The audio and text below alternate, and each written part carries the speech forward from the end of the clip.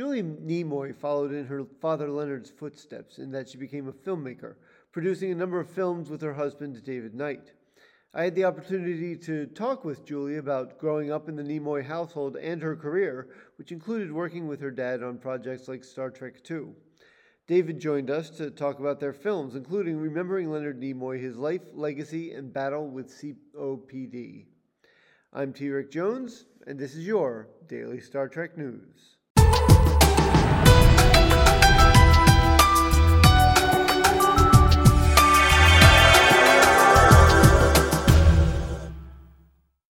Thank you both for joining me. I really wanted to start, actually, by asking, how did you two meet? Because everybody loves the beginning of a romance story. So tell me yours. So we actually met on a dating app, if you can believe that. Excellent.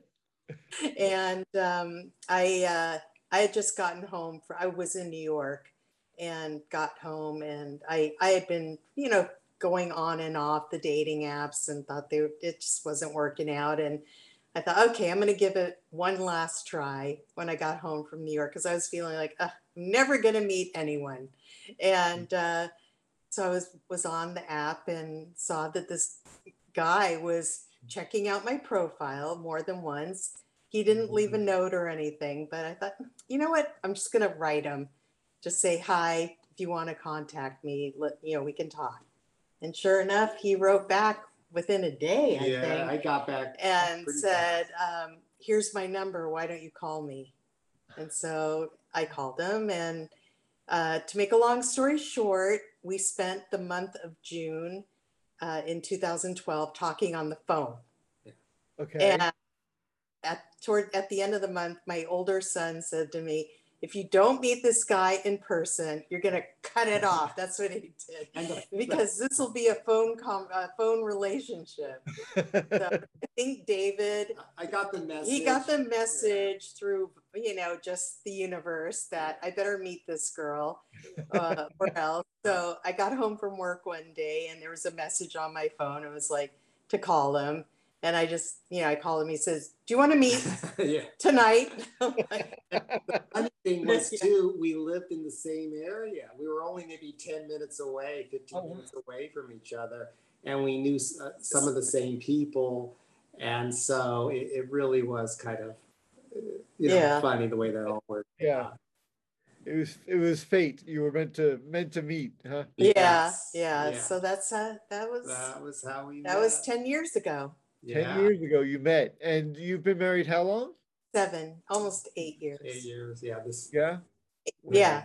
May will be 8 years. Yeah. May, okay. Great. Yeah. May what? May 3rd. 3rd. So let's go back in time to your origin stories, Julie. So you were born in Atlanta, Georgia, is that right? Mm-hmm. Yes. I was born in Atlanta, Georgia, in an Army hospital when my dad was finishing his second year in the Army there. He was special service. Special services. Yeah. It was Fort McPherson, right? Yeah, Fort McPherson. Okay. And we were, so I was born in March of 55, and then he was done at the end of the summer, and we moved back here to LA right after that. Gotcha. Your parents were in a show when your mom was pregnant with you. Is that right? Do I have that right? In Atlanta. Yeah. My dad, he was, producing plays at the base and having the servicemen come and try out for them, and they were all part of the whole, theatrical, plays there. And my mom was pregnant with me. And it was Streetcar Named Desire, and she played Stella, and my dad, played Stanley. That was Stanley. That's awesome. And so you moved back to LA. You had, I'm assuming, a pretty normal childhood up to a point. And then your dad. Normally. No, my dad was, when we moved back to LA, not only was he trying to be an actor and get parts in, small cameo roles and whatever he could, he was also doing weird, odd jobs like, working in a fish store, driving a taxi, managing an apartment building, doing all these different things just to, make money for the family. Because a little more than a year later, my brother was born in LA. So, he had to, get everyone food. Yeah. Yeah, Then he got Star Trek. right. And Yeah. things changed a little bit in your home life, I'm assuming, because suddenly he was not just dad, but he was Mr. Spock. He was famous. Right. So how did that change your life? I mean, just walking onto my elementary school campus, and all the kids are like, "Wait a minute, Julie is Spock's daughter?" Wait, it's like stuff like that.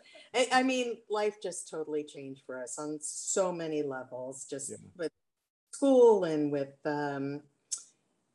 all of a sudden he was getting a lot of attention, and fan mail started to come in, and then fans were reaching out and special appearances, and it just, his workload was very heavy during the week, and he was gone at 5 a.m. and home at 7:30, and so we didn't see him that much during that time. So it was very different.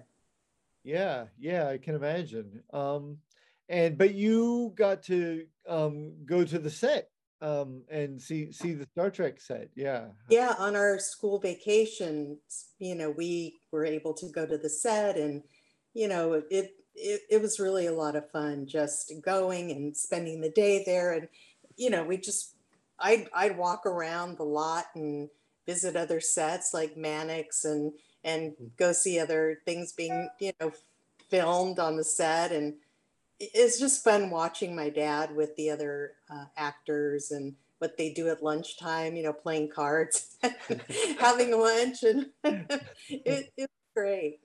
Oh, that's really cool. Did you get to try on the ears? I didn't. No, my brother did, but I didn't. The pictures really made the rounds. How's it? Yeah. He kept a set, right? He owned a set through his life, I believe, right? Yeah. Yes.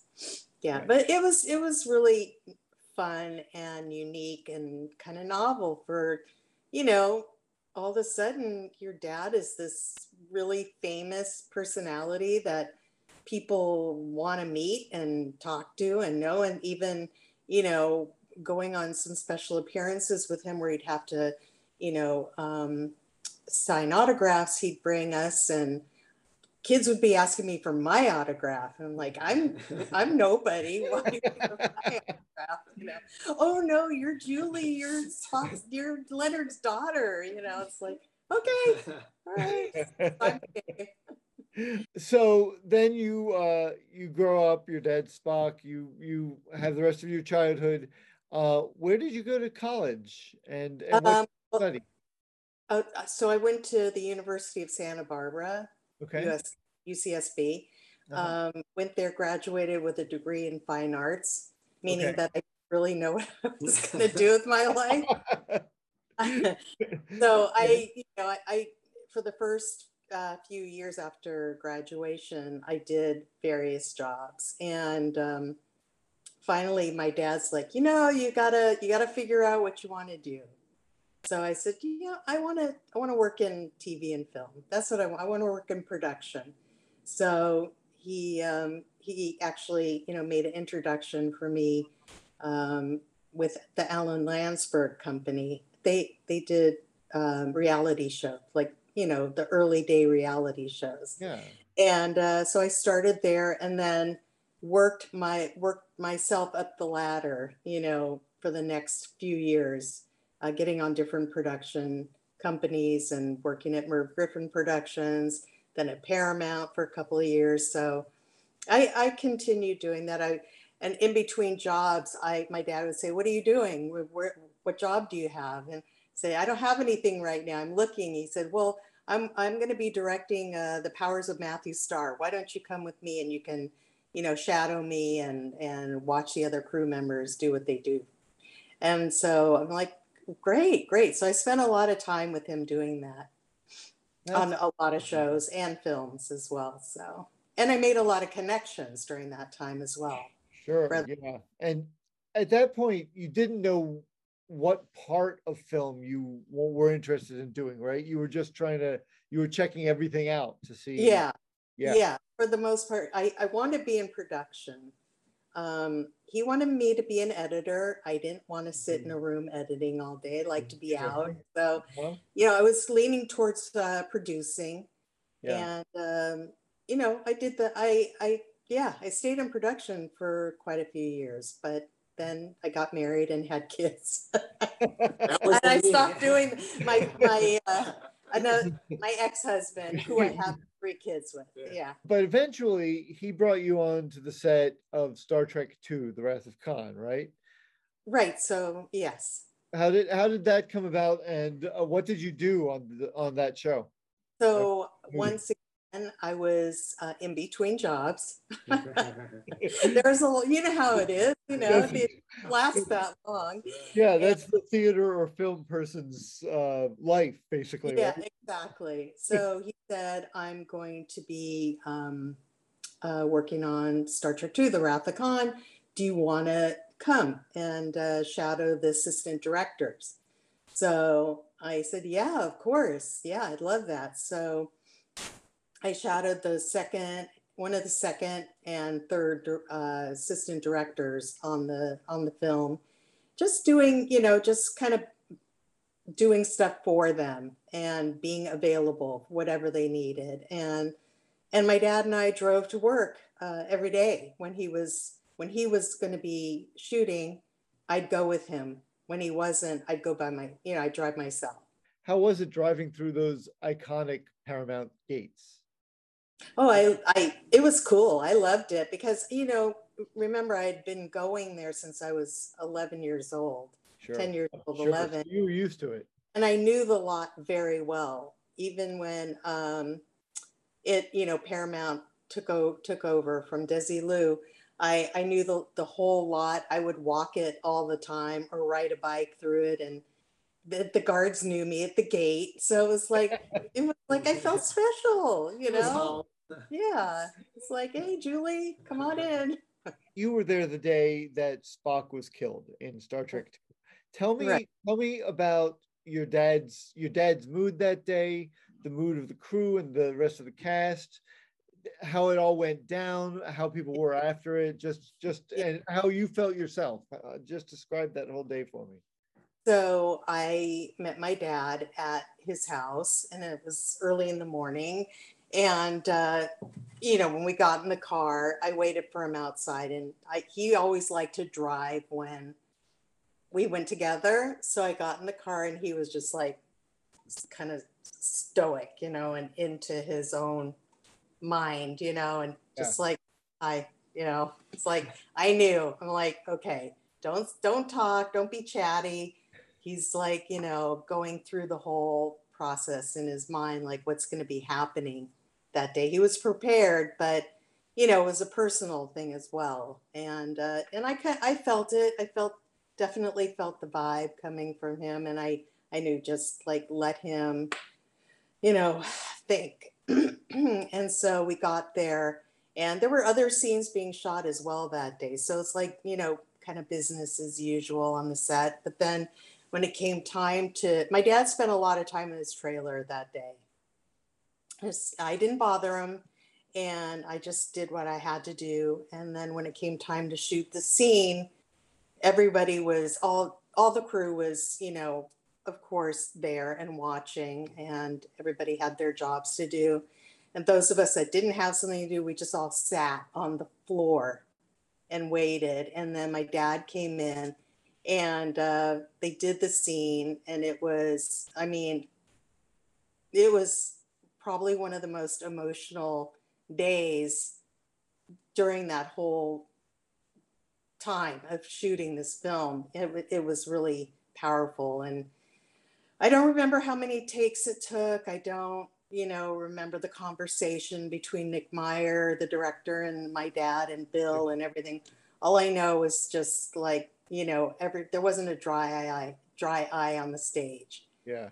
And when my dad pretty much nailed the scene. He was so remarkable, and it was pretty powerful. And when it was over, everybody clapped, for him, and he just walked off the stage and to his dressing, to his trailer, and yeah. So it was, it was a big day for everyone, and it was a sad day because everyone, on the set realized that there would be no more Spock. Right. That Spock wouldn't be a part of this. So until there was. Until there was. Until it happened. And my dad directed that one. So my dad didn't want to do any more movies after the first motion picture. Yeah. And but when he was, enticed by Spock having a very dramatic death scene, he agreed to do it. And I think after it was over, he really did feel sad. Yeah. That that was it. Yeah. Until it wasn't. Until it wasn't. And Harv Bennett that day actually came up with, or your dad, Harv Bennett went to your dad, I believe, and said, let's leave a thread open just in case we want to bring Spock back, or the idea of Spock back. And your dad actually came up with the idea of doing a mind meld with McCoy. Right. Remember. Right. Do you remember that conversation at all? I kind of vaguely. I know he did that with McCoy, though. Yeah. Yeah, I remember that part. It's really brilliant. It's one of the most brilliant parts of the film, actually, because it really does. You can do anything with that reference. Mm-hmm. And you can bring Spock back. You cannot bring Spock back. It can mean anything you want it to mean. Right. The next film. So I think your dad was real smart that way with figuring that kind of thing out. Yeah, no, that was definitely, that was a good thing, because he was really happy when he came back to life. Everybody was. Everybody was. Can I tell you, the fans were just devastated. It was just, it was definitely hard on them. I mean, I know what's going to happen. It's, a 40-year-old spoiler, but I still tear up every time, in that radiation chamber when Spock and Kirk are parted. I know. I can't even look at the picture of it. It's just it's powerful. It is. It really is. And the way Leonard, your dad, bumps into the window of the radiation chamber, mm-hmm. was so natural. You're not sure if it was an accident or not. And that's just really good. That's a really great performance. Mm-hmm. Yeah. He did have a pretty remarkable performance in it. Absolutely. I was really proud of him. In the car when we drove home, I was, I had to talk to him about it, and he actually was feeling good. He was good. He was relieved that it was over. They had done it and it was time to move on. And, so, I think he heard me. I just was giving him all these great compliments and everything. So, but yeah. So you've killed off Spock. Star Trek II's done. You're not doing that anymore. You're going into filmmaking. We sort of talked a little bit about this earlier, but what inspired you? What made you decide when your dad came to you and said, you've got to decide what you want to do with this fine art degree? And you said filmmaking. Were you already thinking about that? What inspired you to become a filmmaker? Well, I guess it was not even 2 years after I graduated from college, a friend of my dad's, who actually used to run the Melody Top Theater in Milwaukee, Wisconsin, where my dad did a few musicals. he came out to LA and he was shooting a like an indie film called Deadly Games, a horror indie film, and he needed, you know, another production person on it. And when I graduated from college, I was actually going to I wanted to be an art therapist. Oh, And okay. yeah, so I worked at a hospital in downtown LA for close to a year in as an intern in occupational therapy and art therapy. But I worked with actual, you know, therapists. But it was kind of a rough time. My grandfather had cancer. He was very ill. And, you know, when he passed away, it's just like, I just couldn't, I didn't want to do it anymore. It was just too, I felt sad. I don't know. It was just my art therapy group with all geriatrics, and just seeing them made me feel bad every day. You know, it was a hard time. So Yeah. I left that. But while I was working down there, I also had started my own little dance studio. It was called Dynamite Disco. I was just trying to make money, you know, and do things that I enjoyed doing, and dancing was one of them. So my dad and my mom, they, you know, they knew I loved to dance, and they knew I loved disco and all that. And my dad and I said I wanted to teach dance classes because I was taking them myself. I was doing a lot of different things as a young person, and so I started this little disco class, these disco classes, and my dad put an ad in Variety magazine for me, you know, that to call me to come for Yeah, disco classes, and I held the classes in my parents' living room. And that's every great. day, my dad would go to the living room and push all the furniture against one wall and roll up the carpet. And I'd come home from the hospital working there at like 3:30. And then at 4:30, I'd start my classes until 8 or 9. And I did that Monday through Friday for a Wow, long time, for like a good 8 months. And that's then incredible. I wasn't making enough money. so so then this friend of my dad's who came out to LA from Wisconsin, it was doing this film, and I would be making some money, not a lot. And so I became a production assistant on his film, and that's where it started. Wow, Yeah, that's I took so cool. film classes. I went back to extension UCLA. I took extension classes, filmmaking, and made my own little Super 8 film. And I was really trying to get involved in it. So that's where it's all started. It also illustrates how supportive your father was, because not a lot Yeah, of fathers would A, push the furniture aside for you, and yeah. B, let you do disco in their living room. So, I know, right? I mean, Leonard Nimoy's house is open for disco classes. That's a story in itself. So it's a really cute story for sure. It was fun. Yeah, I had some really good times. Yeah, that's a really, lot of great times with my dad. We were very close. yeah. You know, I went to another college as well. You did. Tell me. Yeah, I've actually been going to school off and on for a long time. But what I'm really proud of, I went to culinary school at Le Cordon Bleu. No, real, what, when? Well, I was old. I was in my 50s when I went. Wow. Yeah, That I is always cool. loved cooking and baking my whole life. Yeah. And, you know, I had 3 kids, and I used to cook and bake homemade meals almost 6 nights a week. I mean, it was like we didn't go out to eat that often because I cooked. And my son, as he got older, he just said, "You've got to go to school. You got to become a real chef. You know, you love this. This is your love." So I did, and I went to Le Cordon Bleu in 2007 Wow. and graduated from there. And I did that for not for a long time, but I had worked in catering, had a catering company, and I worked at a restaurant baking for 3 years. Wow. So, I'm yeah. going to your house for dinner. Everyone loves Everyone Julie's loves cooking. coming here. Yeah.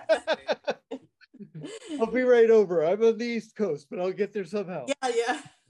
Yeah. So I'm pretty proud of that because it was something that I was passionate about, and I wish I had actually gone into it at an early age, because I was toying with owning my own bakery and or cafe.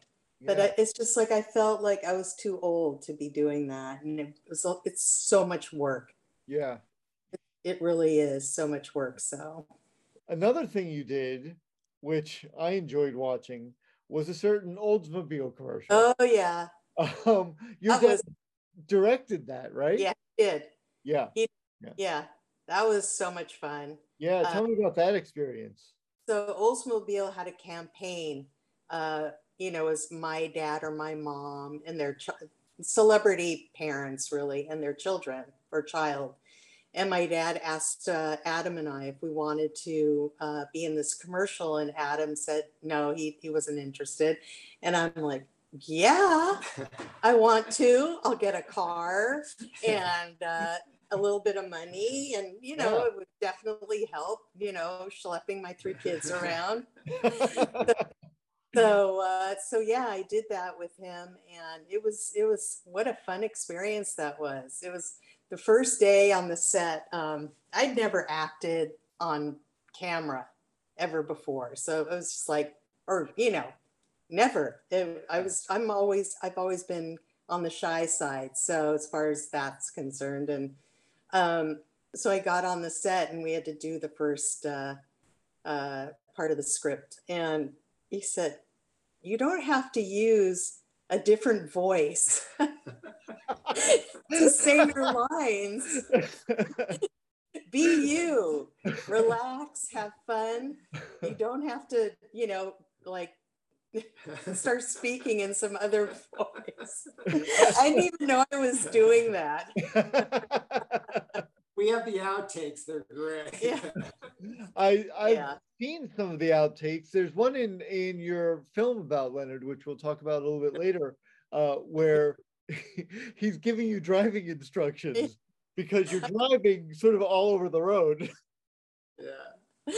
I know. They're like, okay, steer the wheel. Don't overdo it. And I'm like, okay, I'm trying to like say my lines, and we had some really good laughs. That was a fun week. We shared a trailer together. I got a little plaque, little star. So That's so cool. it was fun. Yeah. IMDb lists a few films for you, but I'm not sure it's a complete list. Maybe I could add a little insight into that whole thing. Yeah, do please. So what had happened was, first of all, when I met Julie, I didn't even know who she was. She didn't even tell me who she was at all. I had produced a documentary film about probiotics. We called it Micro Warriors. Oh, and okay. at the time, when I was getting to know Julie, we decided, my sponsor, that we were going to do a second film. And I asked Julie if she knew someone that could help me with the writing, of the script. And Julie said, well, my brother, he's a writer and he's a director. And so basically, Adam said he would love to help with that. And then he said, my dad would like to narrate it. It's called Micro Warriors. Oh, wow. And Julie and I had worked together on this. We actually filmed at the house. We were shooting. It was really a family affair because not only Julie and I were producing this, but also Adam directing, and Adam's kids were working in production, both of them. And so it really was this wonderful experience. And my passion has always been around health topics. And Julie started working with me subsequently on some of these film projects. And it was just really wonderful to work with her because she has just great instincts on what works, what doesn't. She would watch the cuts and let me know if she thought it was interesting, it was boring. Health films are kind of known to be very dull and boring type things, but after she would watch it, she'd say, honey, no, you got to change this, cut this. So it was really a great experience. And so much so that I could see, Leonard was struggling with his health. I learned that he had COPD. So Julie and I decided it would be great to make a film about COPD, and maybe even Leonard could narrate it or share his experience, other patients. And that really was the start of Julie, almost like a second career, because now she wasn't just working in production on a level, she was an executive producer. So when you go on IMDb, you see all these credits as either a director or as an executive producer. Sure. So it kind of relaunched her film career, basically. Oh, I gotcha. Okay. And just we really loved working with each other. And she's a really tough critic, so that's what I needed is to have somebody that can really look at it and know what works. And that really led to doing it. It's been now, we did Micro Warriors in 2014, 2013. And now we're still working on a film, the film we're currently working about Gene Wilder. So there's like 5 films already between that first one and the Gene Wilder one. Let's talk about Leonard Nimoy and the film you made and also his last days. And I want to start just by saying Leonard smoked his entire life. No, not his entire life. He eventually did quit smoking. Well, he started smoking when he was about 17. Yeah. And then he smoked until he was how old? I think he was in his... When Alex was born. Well, yeah, but so he was like 54.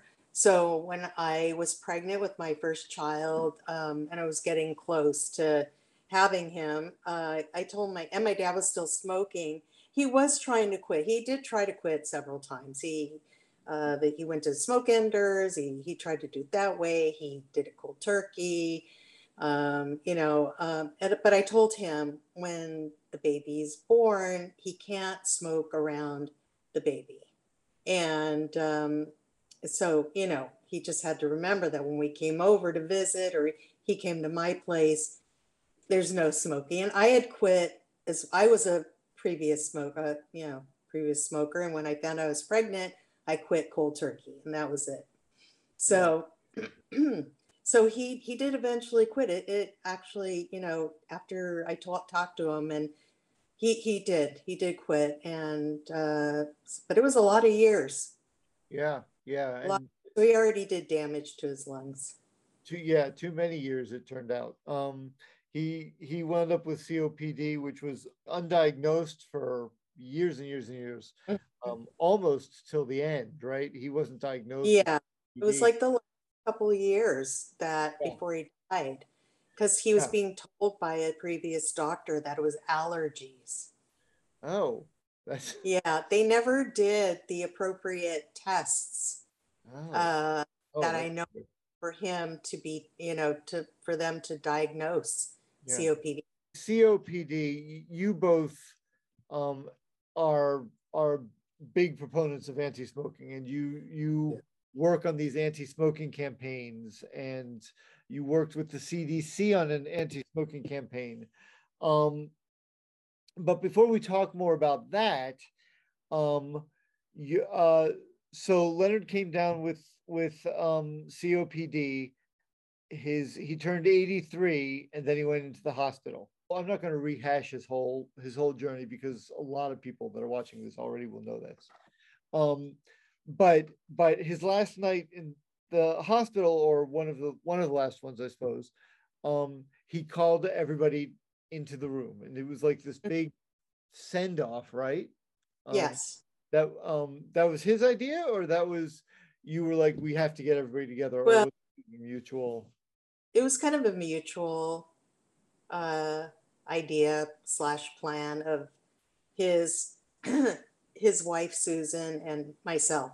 So I was at the hospital. It's late in the afternoon. I was there with him visiting, and Susan walked out to talk to his doctor, and he just pretty much told me you know, how proud he was of me, how much he loved me, and, you know, just the memories he had of our times together throughout our lifetime together was very special to him. But, you know, this was just getting to be too much for him. The fact that he couldn't breathe on his own well anymore.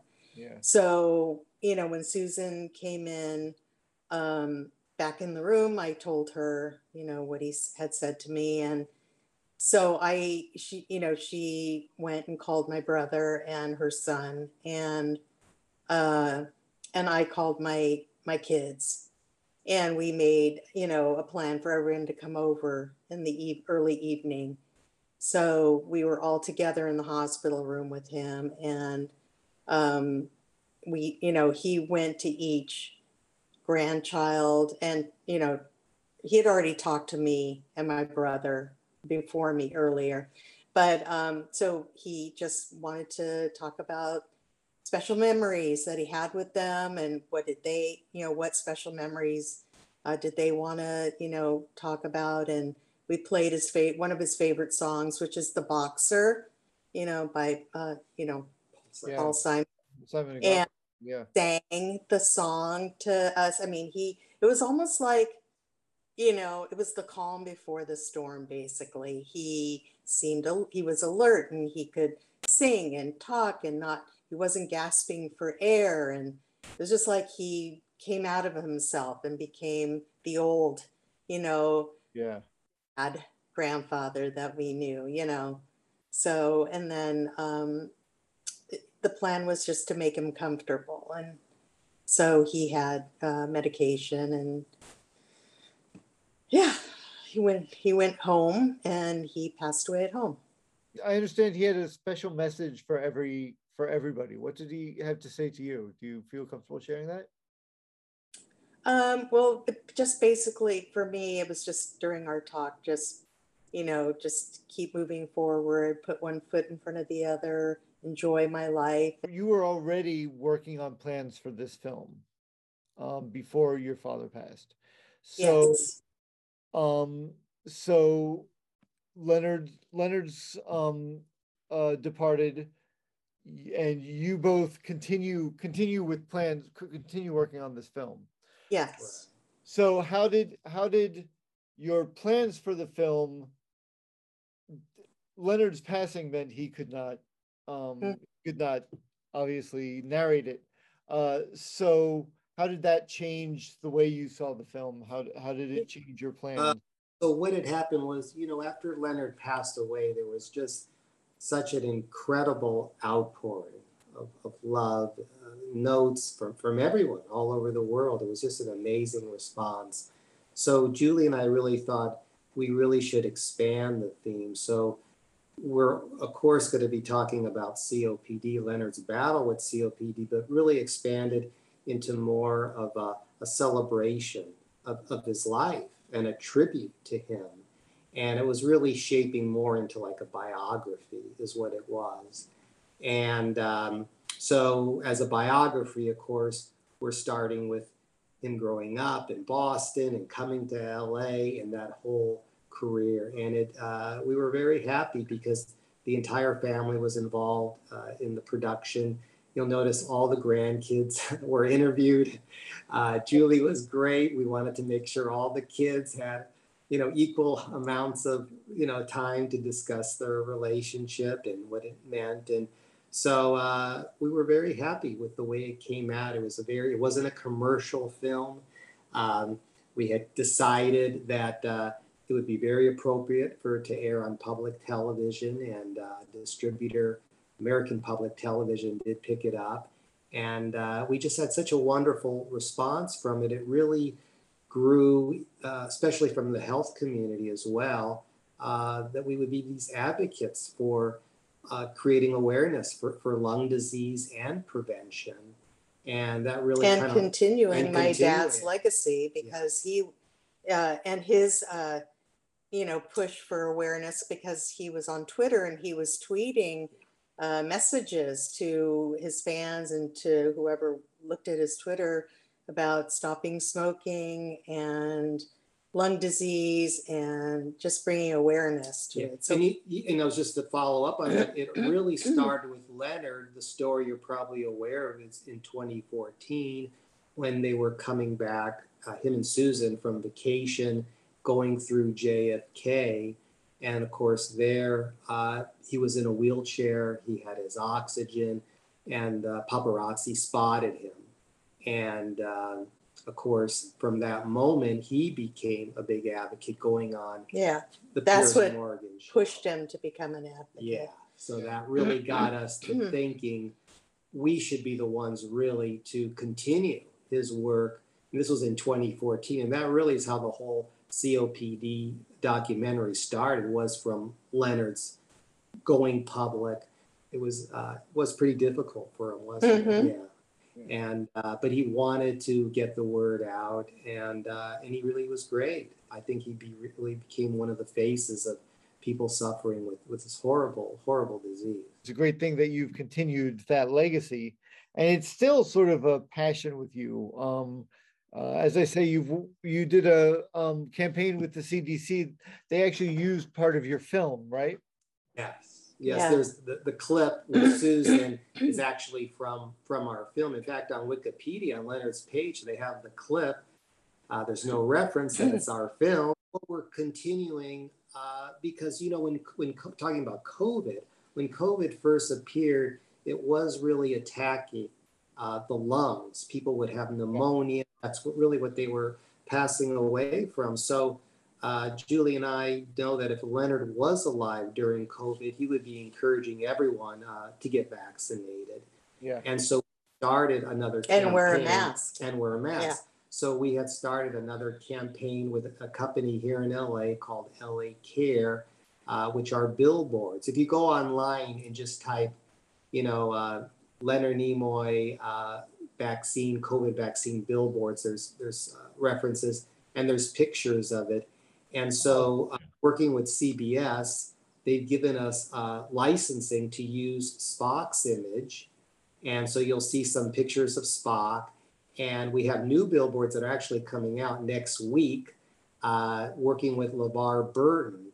And send you next week, because that's when the press release is coming out, these updated billboards. But vaccine awareness is kind of something that we're also you know, getting really kind of expanding our, you know, Leonard's legacy by doing this, because it's something that he would be supporting.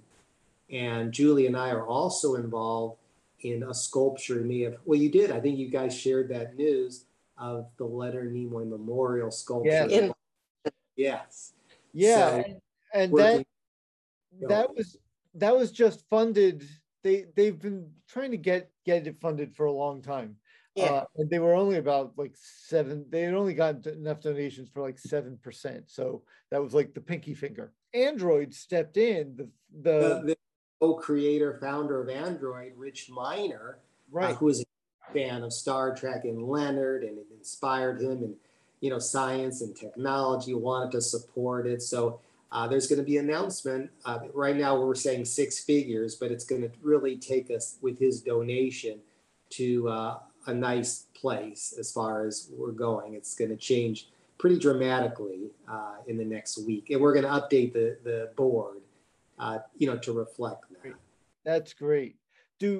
Is there sort of a date that they're looking at to be able to unveil it? Are they thinking like sometime? Yeah, if everything goes smoothly this year. Yeah. They're hoping by the end of the year that it will be completed. Yeah, Julie and I would love to go to Boston to be able to. I would too. I had one other question about your film, which is really just a matter of my own curiosity. Whose idea was it to have John Delancey read Leonard's tweets? Well, just that John and Leonard had worked together on these audiobooks, but they were also friends. Yeah, they were friends as well. So, and he has a good voice, so we thought he would sound really good. Yeah. You know, do the narration. And I thought he did a great job to reading. It was Leonard's poetry. You know, Leonard had Oh, what, 4, 5 poetry books? Yeah. Yeah. Poetry, photography books. Yeah.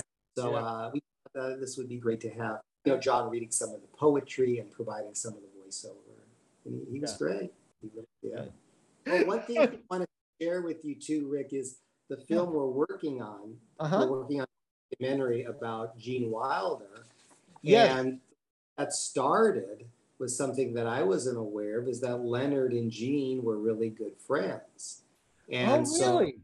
so what had happened was after actually it was the release of Remembering Leonard Nimoy, we had it at a film festival at the Newport Beach. Yeah. And Julie's stepmom had asked us for an extra ticket, and the extra ticket was for her friend Karen Wilder. And I never even knew that Leonard and Gene were friends, but they had been friends for years, and they would visit each other.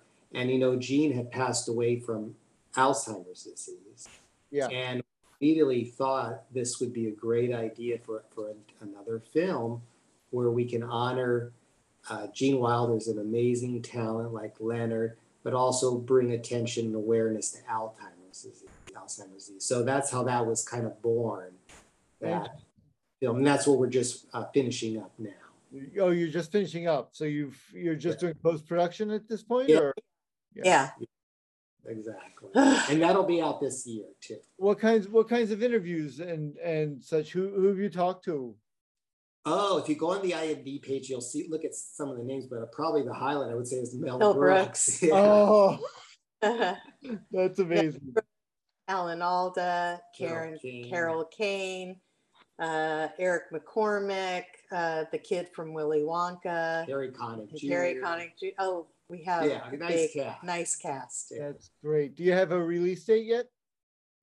It's going to probably be in the summer, fall of this year. We don't well, have it's going to, June. Yeah, June, we're targeting June, but it could be a little bit later, but definitely this year. And so we're really excited about that. Julie Nimoy, David Knight, this has been an absolute honor. It's been really been so delighted to talk to both of you. This has been so much fun. Well, thank you for having us and talking with us. It was really fun. Take care and have a great weekend. Thanks, you too. Thank you. Bye. Bye.